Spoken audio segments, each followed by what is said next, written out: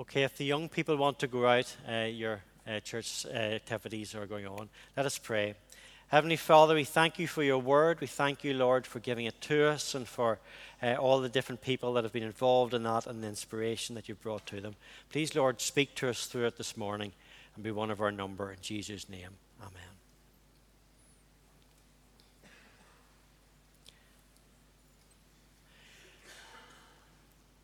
Good morning. This morning we're continuing our series on the building up of the community of the church. We're delving especially into John Johnson's book on spiritual disciplines. And we're looking at the subject of listening. And how good a listener are you this morning? And when you listen, do you actually hear? But the actual passage this morning, I give it a slightly different title. And I give it the title, Popular Preacher Arrives Late to an Important Appointment After Getting Unduly Distracted and Delayed. You see, often we read this, and we've read it so many times before, but let's engage with it on its face value this morning, and then let's get deeper and see what God is actually saying to us. Because, let's be honest, don't we hate distractions and interruptions to our busy schedule? But this passage in Mark chapter 5 suggests maybe that we're missing the point. The writer, pastor, and theologian Dietrich Bonhoeffer led a seminary in Finkelwald, Germany in 1935 at the height of Nazi opposition. 25 vicars at the seminary were together. They were in emergency built accommodation. It wasn't that comfortable. Their leader was starting to get opposition from the Nazi regime.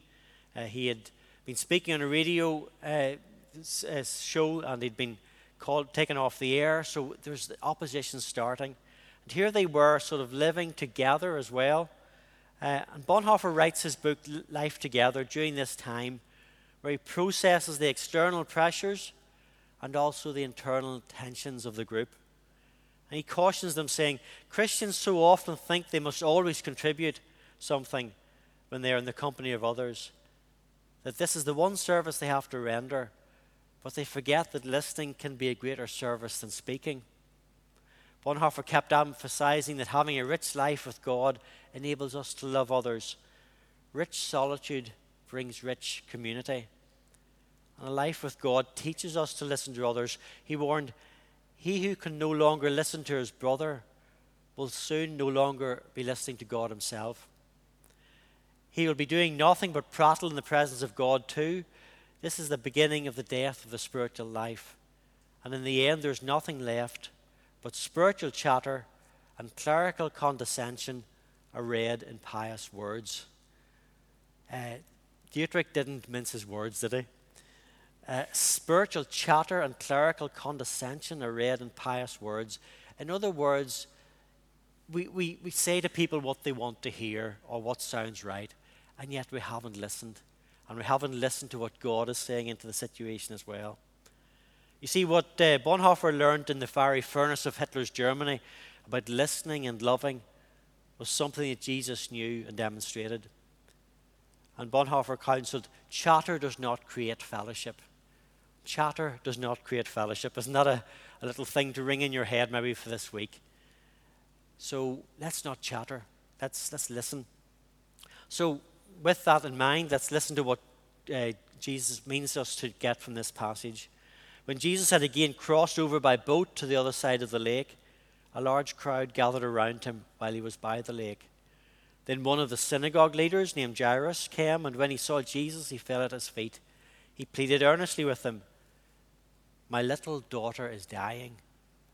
Can you hear the emotion in his words? And any parents here, you know what that means. My little daughter is dying. Please come.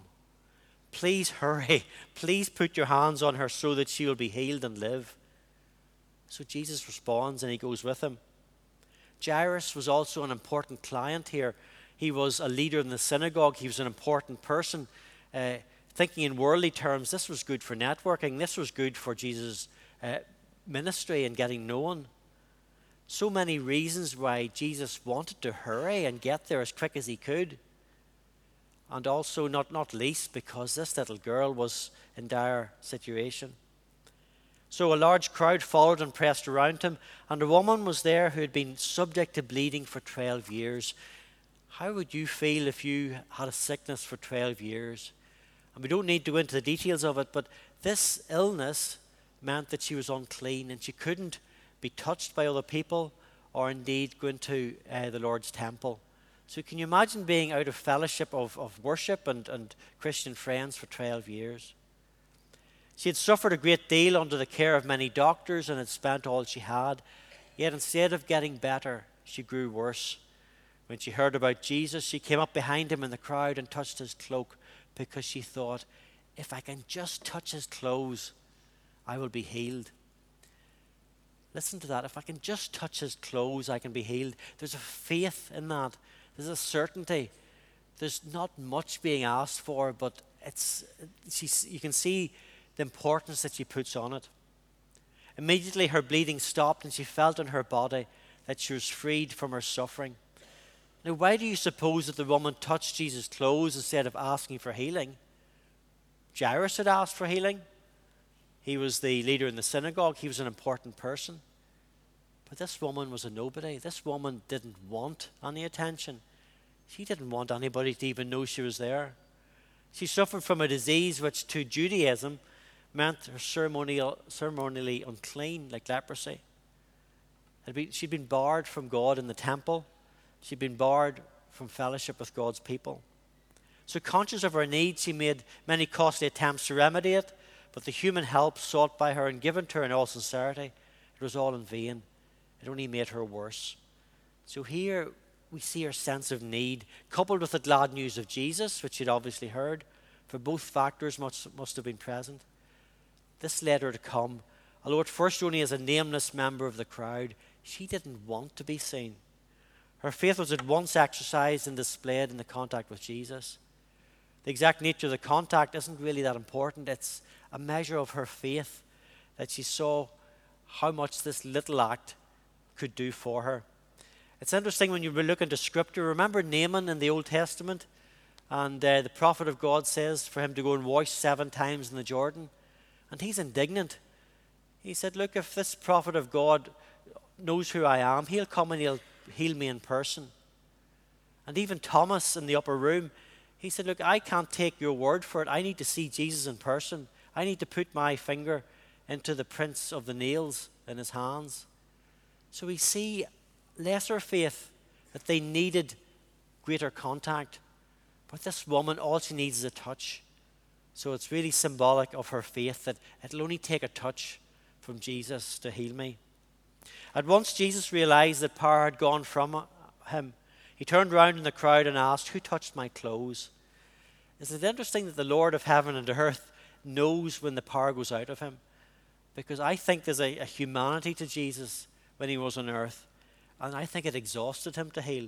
Because we often hear about him going off to silent places to pray and to recuperate. So he knew that something had happened. It suggests that healing people had an effect on Jesus. You see the people crowding against you, his disciples answered, and yet you can ask, who touched me? Isn't Jesus patient? He doesn't mind this ridicule from his own disciples. They thought he was mad. It wasn't one person that had touched him, it was dozens.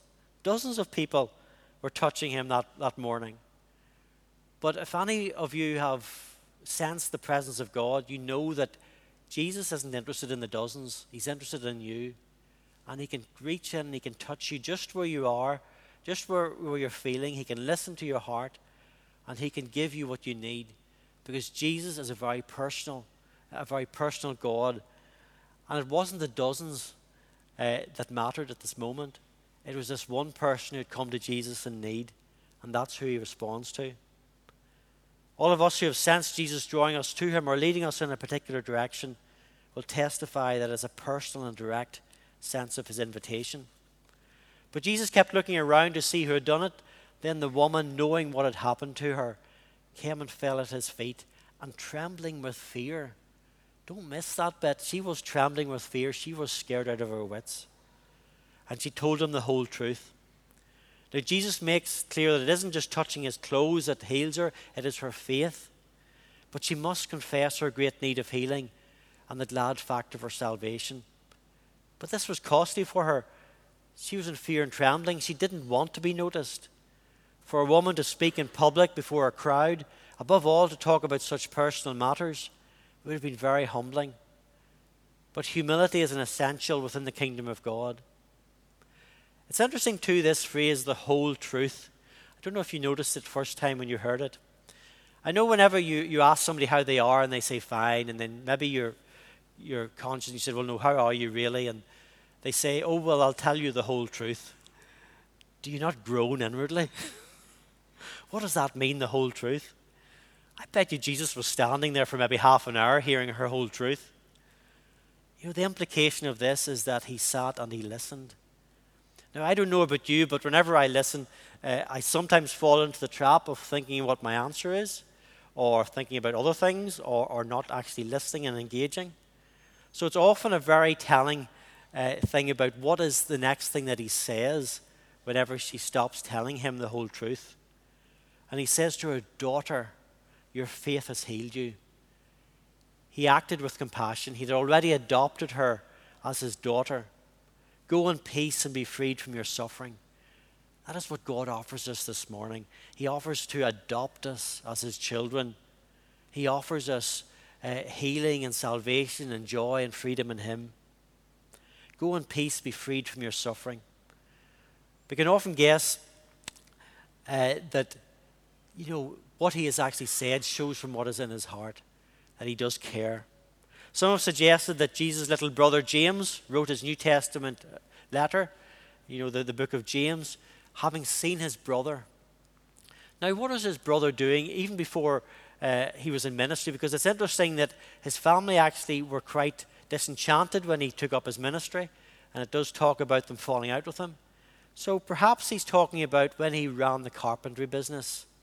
And don't forget, Jesus ran this carpentry business until he was the age of 30. Now, we don't hear much about Joseph. I'll call him Jesus' foster father, who was there to nurture and help him grow up. And it's possible that he maybe had already passed on. We don't know. Maybe it was an industrial accident. Maybe it was illness or sickness. But here we have a family that didn't have it easy. And here we had Jesus looking after the family business. But how does James describe what it is like in community? He says, my dear brothers, take note of this. Everyone should be quick to listen, slow to speak, and slow to become angry. That's quite telling, isn't it? So what he had seen as his older brother was running the business, that he was quick to listen, slow to speak, and slow to become angry. Wouldn't it be great if we were all like that? Because that is quite a challenge. But that tells us something about the nature of Jesus. But listening is an act of submission. It takes time, it takes effort. We have to put the rest of our life on hold. We need to be truly present to someone during our conversation. See, the woman's human despair and helplessness meets with the power of God in Jesus. She had been already healed by her faith, but open confession brought her a word of confirmation from Jesus and a fuller understanding of her recent experience. You see, this in turn brought a realization of the means by which she had come into this experience, your faith, the promise of God's peace, a sense of security for the future. You see, confession therefore brought to her not healing, but assurance. It actually brought her closer to Jesus. This woman's bodily healing is a good picture of healing of the soul as well, in that we need to see our need of Jesus, our faith that he can change us and rescue us, and taking that step of humility and grabbing out for him, grabbing out for his cloak. That's all he asks us to do. Now, she would have been willing to slip away into the crowd with her immediate physical need met, but Jesus had something much greater in store for her, which could only come about by open confession. It's not just healing, it's salvation. And that's what Jesus offers us this morning. It's not just to heal our ills, but it's to actually walk with us, to give us a freedom in him. It is actually more on eternal footing, where he heals us for a life with him in eternity. Now, I don't know about you, but I'm always interested, what happened to Jairus' daughter? Because this is all very great, but I thought Jesus was in a hurry. It's interesting because Jairus then sends the message, it's too late. Thank you for coming. but my daughter has passed on. And you can imagine the grief that is starting in this man's heart. And here is this preacher who's been delayed. Why couldn't he come quicker? He had this unexpected distraction of a sick woman grabbing the end of his cloak and then disappearing. Was it even worth stopping? Is it even worth talking to someone begging on the street for ourselves, or someone that holds us up from our busy lives? Well, the message of this passage is that yes, it actually is. And don't worry about Jairus' daughter. Jesus heals her with a word, because you see, the Saviour that we serve this morning is not just Lord of nature. He doesn't just calm the storm. He's actually the Lord of life and death. And he can bring healing, and he can take care of the situation. He doesn't always heal physically, but he can take care of the situation because he is God. He is over all things. So we see that everything was in control. Everything was okay. That God was in control. And that's who we serve this morning. And guess what? This is the same person who's busy. We see how busy he was in the Gospels. But Jesus has time to stop and listen. Are we sensitive to the imploring touch of those around us? Do we listen? Do we hear? When we listen, can we hear? Can we hear what they're really saying? When we listen, do we hear what's really in their heart? Let us pray. Heavenly Father, we thank you that your Son Jesus, when he was on earth, he gave us this example of being incredibly busy, but incredibly in the moment with everyone, and listening and hearing and knowing their deepest need, letting them tell their whole truth, their whole story, and not being distracted. Lord, I just pray, Lord, for that sensitivity in each of our own hearts, that we may be reacting to your sensitivity in our lives and overflowing that into the lives of others. In Jesus' name, amen.